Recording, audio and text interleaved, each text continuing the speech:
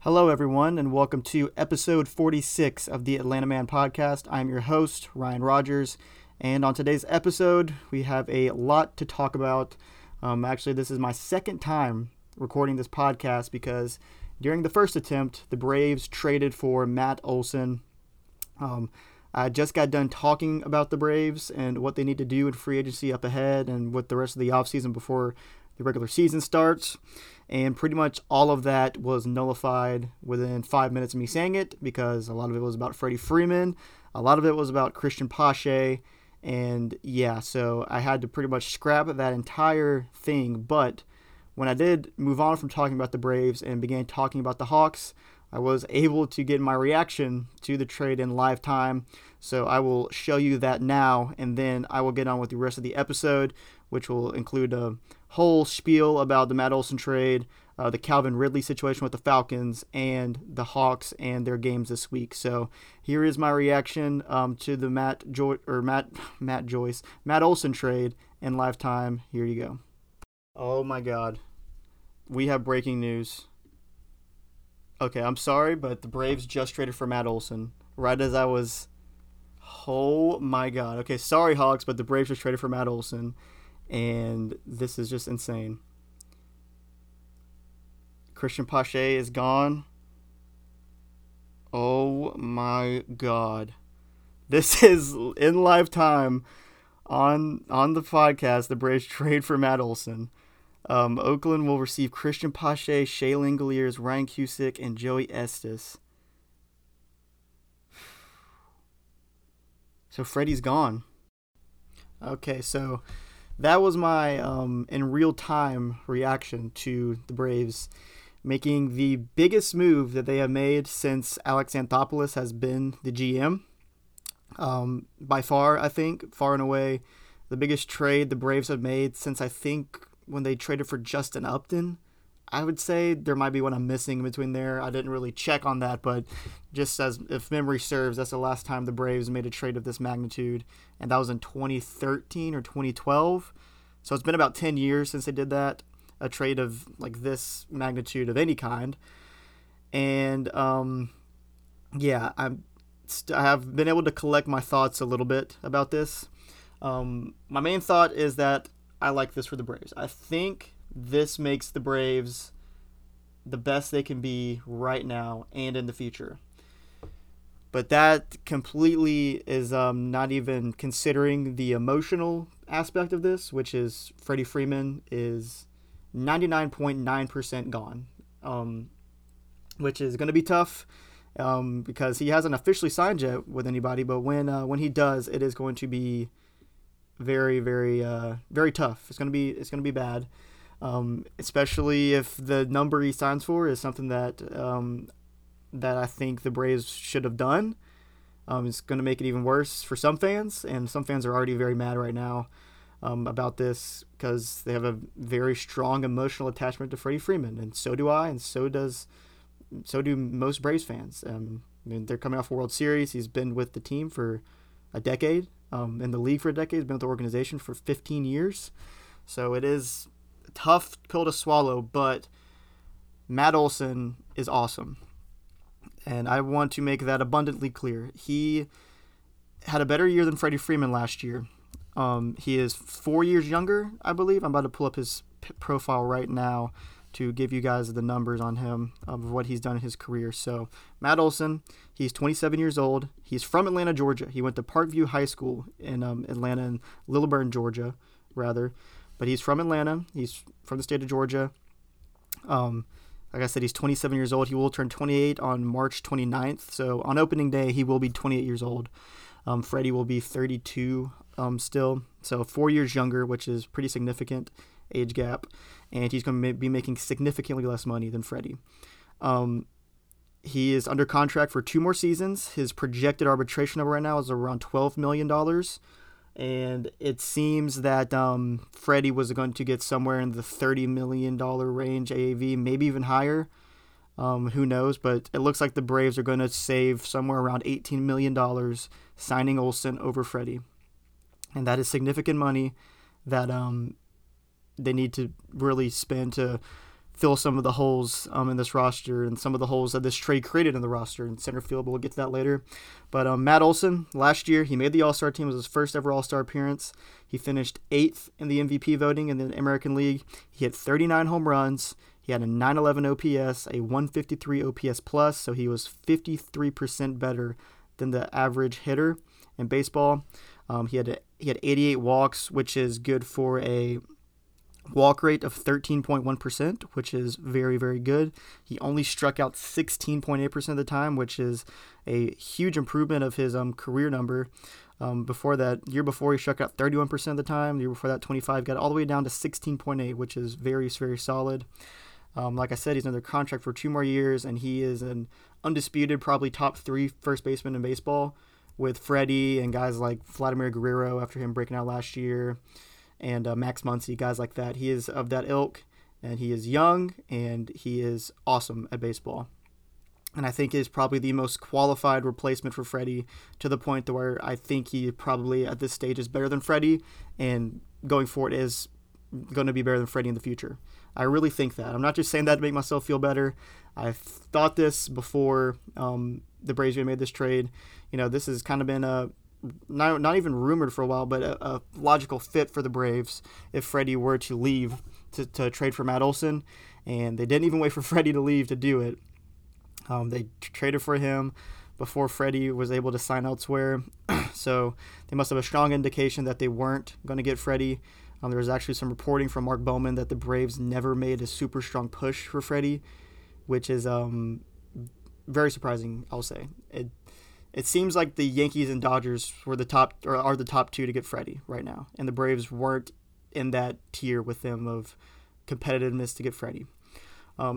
So talk about Olson's bat a little bit. We'll talk about his glove now. He has 2 Gold Gloves in the bag in 2018 and 2019. He's one of the best defensive first basemen in the league. Probably better than Freddie at this stage too defensively. And yeah, there's not too much to say about his first base defense. He's just good. He's a good defensive first baseman. But yeah, I'm excited about this. I'm happy. It's definitely a bittersweet thing with Freddie, obviously, but also with some of the prospects that are going out the door. Pache and Langoliers, Estes and Cusick, those guys too. It's kind of a tough pill to swallow all the way around. But Matt Olson is awesome. He's better for the Braves long term, no doubt, in my opinion, and he's probably better for the Braves right now too. And I think, all things considered, this makes the Braves a lot better because of the money that they freed up. Anthopoulos has already came out and said that the Braves are going to raise payroll this year, so it seems that they have a good amount of money to spend to fill like the center field hole, the corner outfield hole, a starting pitcher, all that stuff. They have money to do that now, and even more with them saving around $18 million getting Olson rather than Freddie Freeman. So we will move on now to who is going out the door in this trade. The headliner is Christian Pache, followed by Shea Langoliers, Ryan Cusick, and Joey Estes, who are both starting pitchers. I'll talk about Pache first. It's funny because the original version of this podcast, I talked a good bit about Pache, actually. All of that is scrapped now, but I did talk about how it looked like he was going to be the opening day center fielder for the Braves, and that he kind of needed a hit and all this other stuff. But Pache is still the Braves' #1 prospect in their system, according to Battery Power, a Braves blog, that he is the #1 prospect in the system according to them. They have Shea Langoliers at number 2, and if you give me 1 second, I can pull up where Estes and Cusick are on that list also. But Michael Harris is the number 2 prospect. They're able to hold on to him, which is big. I think Harris personally should have been the #1 prospect in the Braves system, but I'm far from an expert when it comes to that. But I do think that he probably did surpass Pache last year with his play in the minors and Pache really struggling at the big league level. But I'm going to pull up where Cusick and Estes fall. Cusick is a number 11 prospect in the system, and Estes is number 13. So the Braves traded 4 of their top 15 prospects in this deal: number 1, number 3, number 11, number 13. This is an unprecedented deal in the Anthopoulos era for trading away these prospects. It's the first time he's ever traded away a top 10 prospect. The highest, I believe, was a number 15 prospect, and that was Joey Wentz to the Tigers in 2019 for Shane Green, and that is as close as he has gotten to trading a top 10 prospect, but he really unloaded the clip of the farm system. They finally did it. This is something that has been a long time coming. The Braves are a kind of a prospect-hugging team under Anthopoulos. He hasn't made those big deals of just unhauling these prospects and just sending them out. But number 1 and number 3, Pache is obviously a all-world defensive prospect.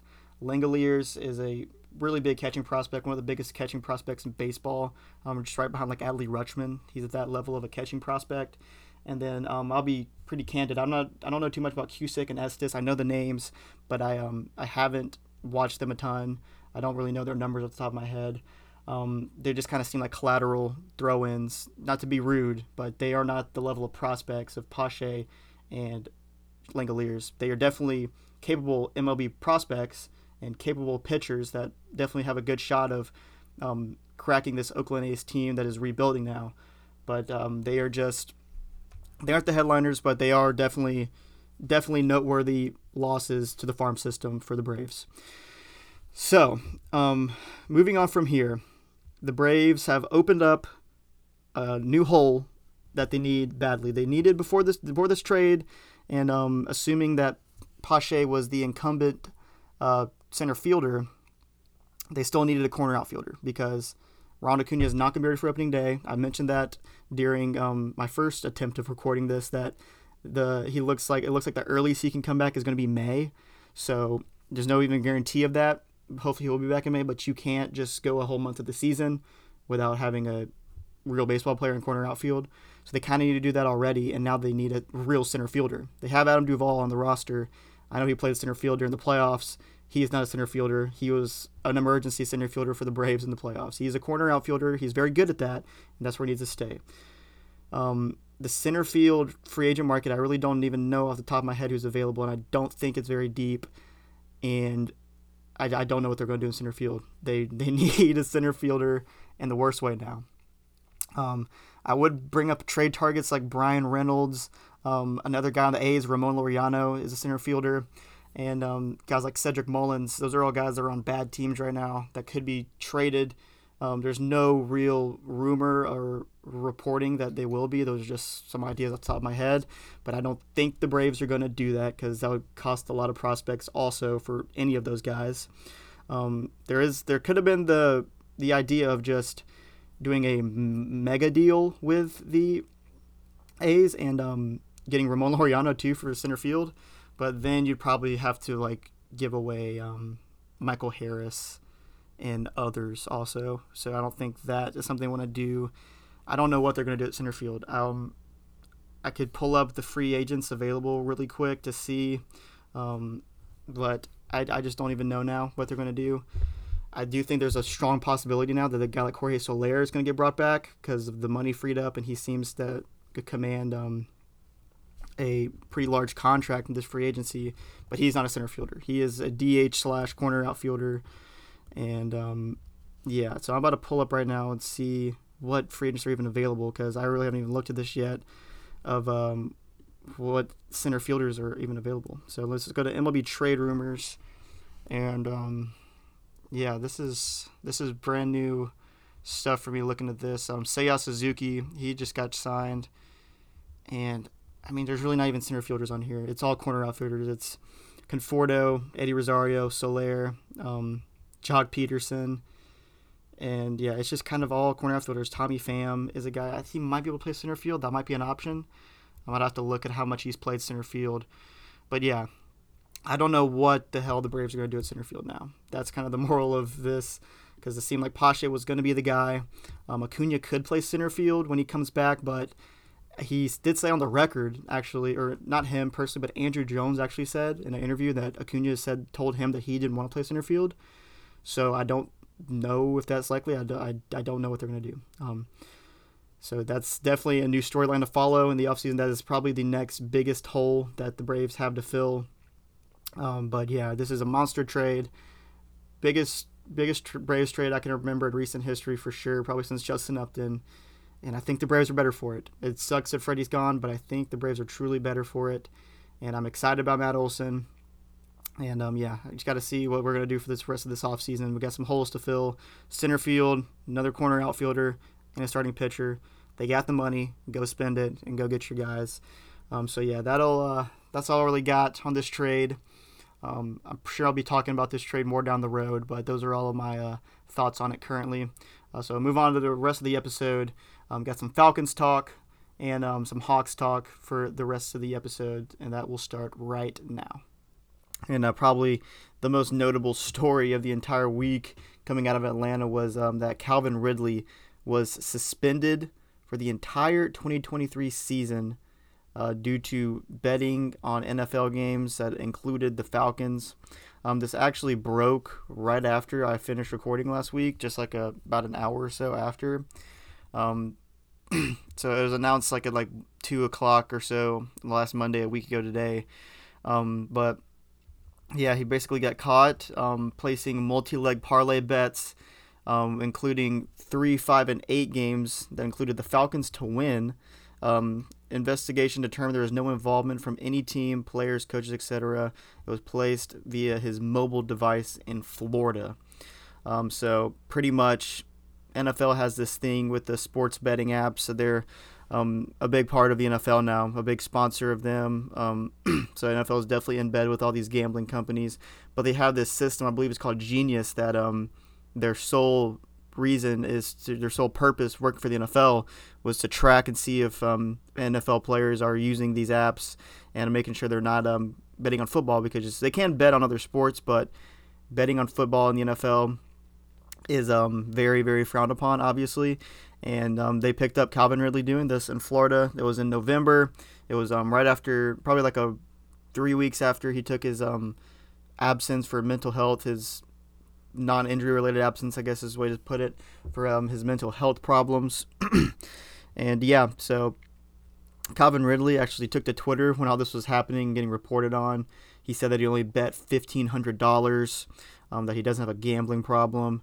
But still, it is a very severe punishment, but this is a thing that is not taken lightly, I should say, by the NFL at all. You cannot bet on games. It's a rule. I don't think Calvin Ridley is it's something that's completely immoral here, but it's definitely against the NFL's rules, and it's something that you just can't do. I do understand people's frustrations with the length of the suspension. One thing that's been brought up is that, guys that commit domestic violence acts and do other terrible things have gotten far less severe suspensions than this, and I totally understand that, and I agree that those punishments should be more severe. But I'm not angry at the NFL really for suspending him for a whole season, and it's at least a season, by the way. I haven't heard anything else about that, but the reporting was at least the 2022 season. So there is a chance, if they do find some more stuff, possibly, that he could be gone longer. But I don't think that's very likely. I think it's probably just going to be for the 2022 season. But yeah, they're kind of making an example out of Ridley here, which is kind of the nature of the beast, being one of the first guys caught doing this, because I think this is going to be a thing that happens more frequently in probably all sports, honestly, with all these sports betting companies and all these states making sports betting legal. It's going to be more commonplace, I think, because it is a very tempting thing to do. But yeah, it is just very unfortunate for the Falcons, obviously. I didn't really get to talk about Calvin Ridley a ton. I haven't really talked about him since he went on his leave of absence. But it was pretty likely that Ridley was going to be traded this offseason, I think.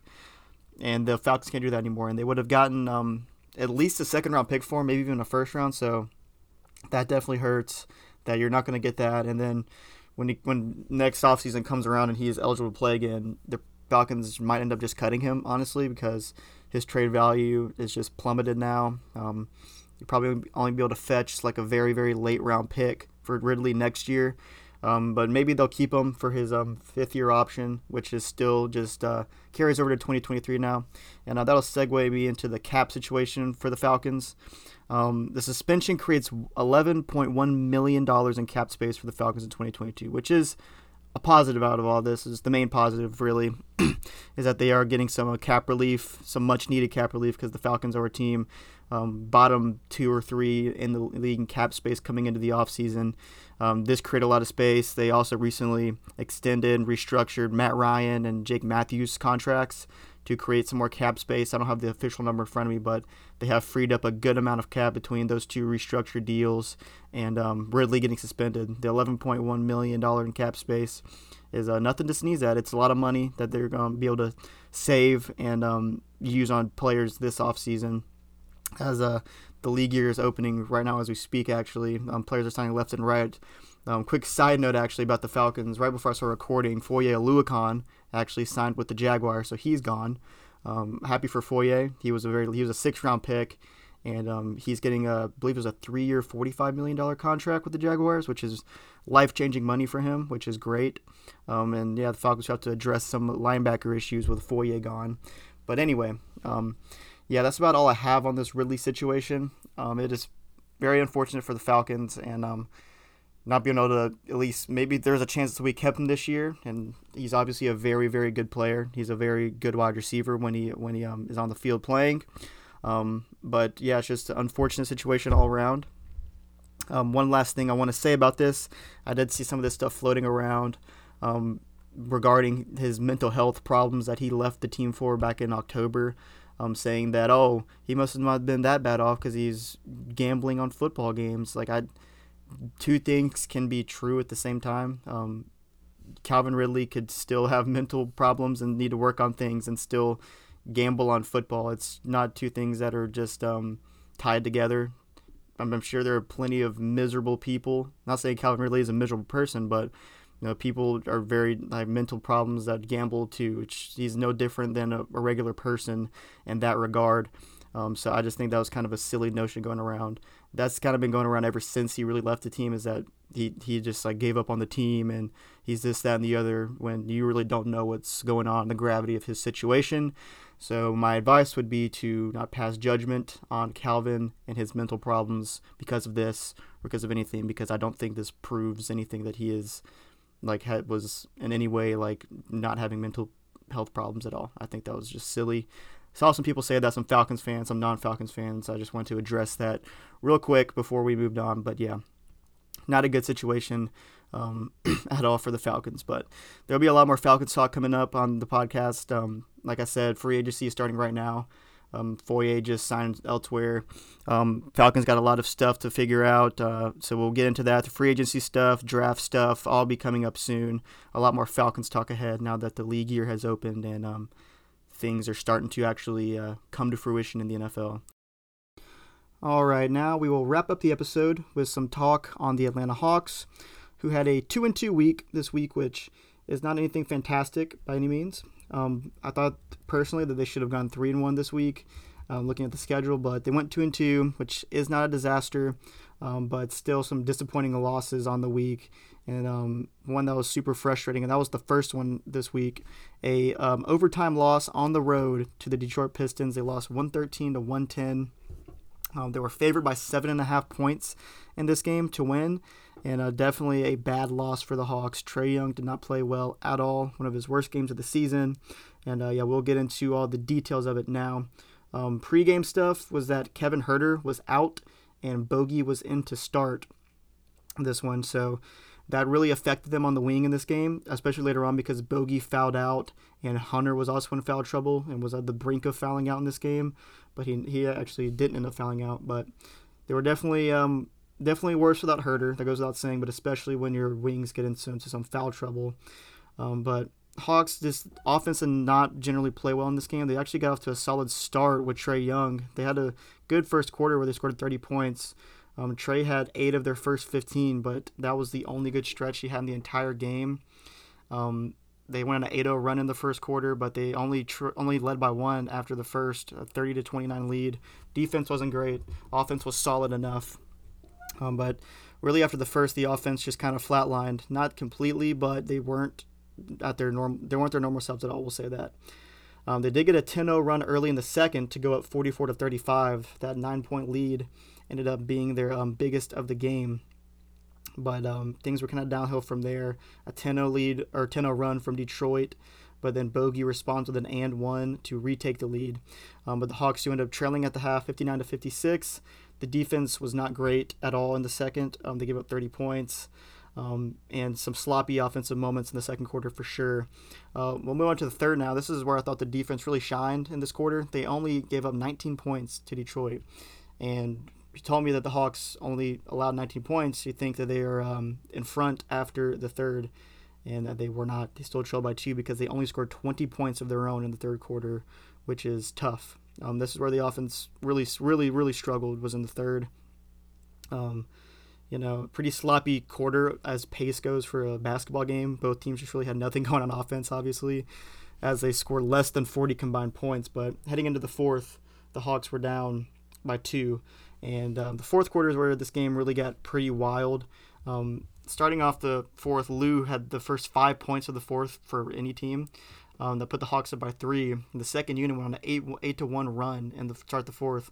But then the Hawks went to a pretty questionable defensive lineup that included Trey, Lou, Bogey, Gallo, and then Okongwu, who was obviously good defensively. But this kind of burnt them in this time because they ended up giving up the lead. DeAndre Hunter came in shortly. Then right after him, Clint and John Collins came back in, which I thought Clint and Collins were out of the game for way too long, and that really burnt them on defense, I think. But they ended up trailing 90-88 with 5 minutes left. And then the Hawks end up down 2 with under 2 minutes left, but get 2 offensive rebounds. And then Bogdanovich with a huge and one to take the lead. And then Cade Cunningham responds for the Pistons. He gets an and one opportunity, but misses the free throw. And that put the Pistons up 99-98. DeAndre Hunter got fouled on the next possession. He had both of his free throws, and the Hawks went up 100-99 with 50 seconds left. And the Hawks kept the lead until there was 1.6 seconds left. And Bogey fouls Cade Cunningham on the inbound before the ball was even thrown. It was a reach-in foul that was before the ball was even out of the inbounder's hand that fouled Bogey out of the game,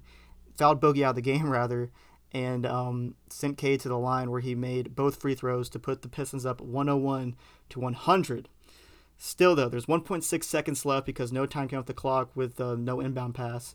So the Hawks had a chance to inbound play of their own, and it was a pretty solid drawn-up play. I think it was a lob to John Collins, and then Marvin Bagley just kind of tackles him in midair and fouls him, which is a bad foul on Marvin Bagley, who I thought actually played pretty well in this game for the Pistons. But he fouls him. John splits the free throws. He misses the first, makes the second, and we head to overtime, tied at 101. And the Hawks offense completely sputtered in overtime. They end up trailing by 6 points with 56 seconds left. But DeAndre Hunter actually hit a big 3 to cut it down to 3 with 42 seconds left. And the Hawks get a stop after that and have a chance to tie the game. Trey took a pretty contested long-range 3. It got missed, but there's a rebound, and they got the ball back out to DeAndre Hunter, who had a tough. He was open for the shot, but he had to kind of backpedal to get behind the three-point line and put up a 3. He airballed it, and that was the game. The Hawks lost 113-110. I'm looking at the stats in this game. Like I mentioned, Trae Young was bad in this game. 5 of 20 from the field, 14 points. The one positive is that he did have 12 assists, but he had 5 turnovers, and he was really bad. Collins played well, though. I think Clint played well defensively. Bogey was good in this game, I think. Especially he had some big buckets late, but that reach and foul was really bad. But the Hawks as a whole shot 45% from the field and only 29% from 3, which is not going to get it done. And, I said earlier, Cade Cunningham, he had a good game. He had 28 points. I thought he played pretty well. Marvin Bagley, like I said, played good. Jeremy Grant had 23 points, even though the Pistons' offense wasn't firing on all cylinders because they are the Pistons after all. They're not great, but they're definitely a frisky team. Yeah, their defense I did think played pretty well in this game. We're able to bottle up Trey. I think they do deserve some credit for that. So we'll move on to the second game this week against the Milwaukee Bucks on the road. This is not a game the Hawks were supposed to win, and they didn't. They were actually kind of getting bludgeoned earlier in this game. But before pregame stuff, Herter was available to play on this one, so they did get him back, and the Hawks were healthy outside. Were healthy after Herter missed the game in Detroit on Monday. So start off the first quarter, Giannis was going crazy earlier in this game. He had 10 of the Bucks' first 12 points. Hunter also had a good start for the Hawks, so he had 9 of the first 12 for the Hawks. So other than that, the offense did sputter in the first quarter, only scored 5 points in a span of 5.5 minutes, and Giannis hit a 3 at the buzzer to put the Bucks up by 11 after the first quarter. Going to the second, the Bucks scored the first second points of the quarter to go up by 18, and then Capella finally reaches the game after sitting for 14 minutes after getting 2 early fouls. The Hawks ended up being down by 14 at the half. They trailed by as many as 18, like I said earlier in the second. So Trey was pretty quiet at the half, and Giannis and Bobby Portis both had really good halves with 19 points apiece. But Trey wasn't bad. He just wasn't getting his shot off really. I think he only had 3 shot attempts in the first half. So it wasn't like he was as damaging as against Detroit. He just really wasn't getting any good looks. So he got it going on later in the third. We'll get into that now. The Hawks go down by 19 early, but they get on a 7-0 run to cut the lead to 12. And then Capella gets his 5th foul with 9:17 left in the third, and he pretty much has to go to the bench right away. And then Trey, finally gets it going. Kevin had 5 in a row to cut the lead down to 8. Lou got down to 7 at one point. The Hawks got down to as low as 5, but they ended up trailing by 7 after the third. They had a much better quarter, but they were still down by 7 heading into the fourth. And then Hawks, they got it down to 5 early on with a 5-0 run by the Bucks put them behind by 10 immediately after. The Hawks went on another run, 7-0 run in the span of about 70 seconds to make it a 6-point game. And then things kind of fell apart late. Nate got ejected with a double technical because of a no call on Giannis after he just kind of ran over Capella. I will say the officiating was pretty bad in this game and pretty favorable to Giannis, which I do understand because Giannis is a very, very tough player to officiate with the way he plays and his size and strength and all that. But I do think that he was definitely getting a favorable whistle. Don't think that would have changed much in the game because the Hawks did lose this game by 9 points. But I do think Nate kind of got ejected on purpose there to kind of get the team fired up because the game was pretty much over at that point. But Hawks lose 124 to 115. Trey was better in this game. He had a slow first half, but he was better on the whole in the second half for sure. The Hawks really played fine in the second half, just the first half really doomed them. But Trey had 27 points and 11 assists. He was good.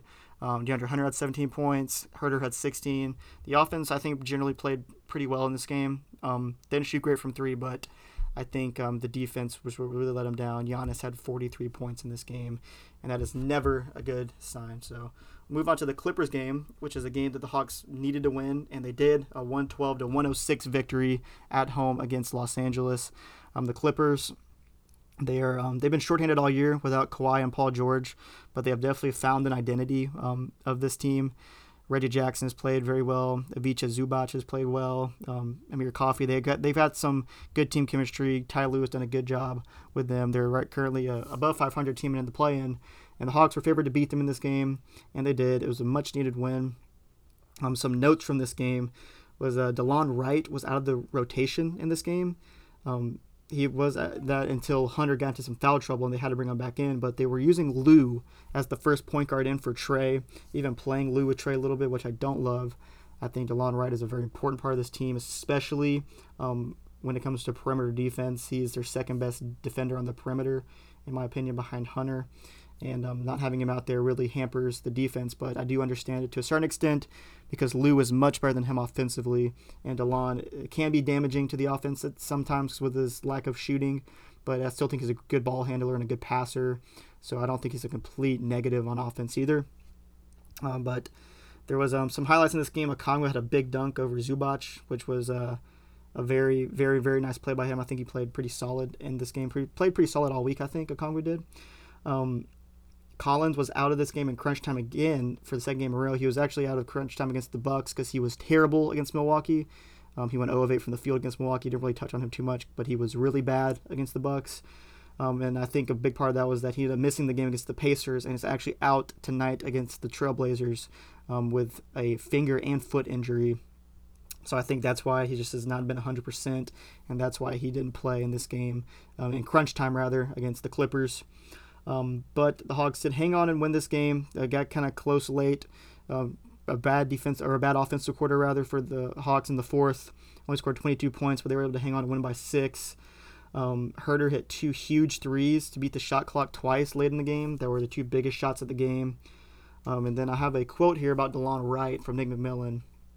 He said that he praised DeLon for being as ready as a foul trouble sub tonight, but also said that he has talked to DeLon and he plans to shorten the rotation to 9, which was the rotation that the Hawks used last year with Lou Williams being the main backup point guard. And I don't agree with that. I don't like it. Hopefully, DeLon makes his way back into the rotation with like Collins being out. Gallinari is also out tonight, so maybe there's a way for him to squeeze in with the rotation there. So move on to the last game of the week against Indiana, and this one was a win's a win is what you say after a game like this. The Hawks won 131-128 against a very bad Pacers team. Collins was out for this game, like I said, so DeLon Wright was able to make his return to the rotation. The Hawks ended up setting a season high, 77 points in the first half. They led this game by as many as 9, and it was down to as low as 2 points with 1:09 left. Things got really, really close in this one, but the Hawks were able to win after a pretty rough second half, after having a fantastic first half. They got outscored by 15 points in the second half in this one, and they gave up 69 points. Not a nice number for the Hawks, nice for the Pacers. But we'll get into some of the individual performance in this game. I just wanted to really talk about Trae Young and just kind of wax poetic about him because he was awesome. He had 33 points at halftime. He finished with 47, 5 assists, 13 of 20 shooting from the field, and 7 of 10 from 3, 14 of 14 from the free throw line. He was absolutely incredible in this game. Just was scalding hot in the first half. And in the second half, the Pacers made it a point to not let him beat them. They were doing a lot of traps on him, a lot of really, really tight double teams that opened up some opportunities for some other guys on the Hawks. But, he still had 14 points in the second half, and the Pacers just kind of made it a point to not let him beat them. And it worked to a certain extent, but it did open up shots for guys like Bogey and Herder to get some threes off in this game. But yeah, Trae was incredible in this game. He had 47. DeAndre Hunter, he continues to play well on offense. I think 15 points. He's after some rough offensive performances. He's, in my opinion, been pretty solid. Gallinari had 15. Capella had 10 on perfect shooting. Herder had 14. Bogey had 13. Okongwu had 13 on 6 of 11 shooting. So 7 offensive rebounds too for Okongwu, which is a very good number for him. But he's was in a little bit of foul trouble in this game with 3 fouls. That's nothing new for him. So Hawks, they have a game tonight against the Trailblazers. They're 13.5 point favorites in this game, which is a very large number. The Trailblazers are without Damian Lillard. They're without Nurkic, or without Anthony Simons, who's their big breakout player this year. The Hawks are without John Collins and Danilo Gallinari, but they're still massive favorites over the Trailblazers, and they have a chance to get back to 500 tonight. If they win tonight, they'll be 34-34. So a game that the Hawks need to get tonight, 7:30. So they win this one, they're back to 500. And the schedule for the rest of the season, they have the 29th easiest schedule in the NBA. So they definitely have the schedule here to make a run and make a push to move up in the play-in tournament. So that'll do it for the Hawks talk in this episode, and that'll do it for the episode as a whole. A crazy one that I had to record twice, but I don't mind because some exciting news came out of it. And there will be a lot more next week on the Atlanta Man. Definitely some more Braves talk, some more Hawks talk, and probably some Falcons talk, as they're bound to make a move here soon as the NFL free agency is really getting going. So if you made this far listening, I really, really appreciate it, and I will see you in the next one.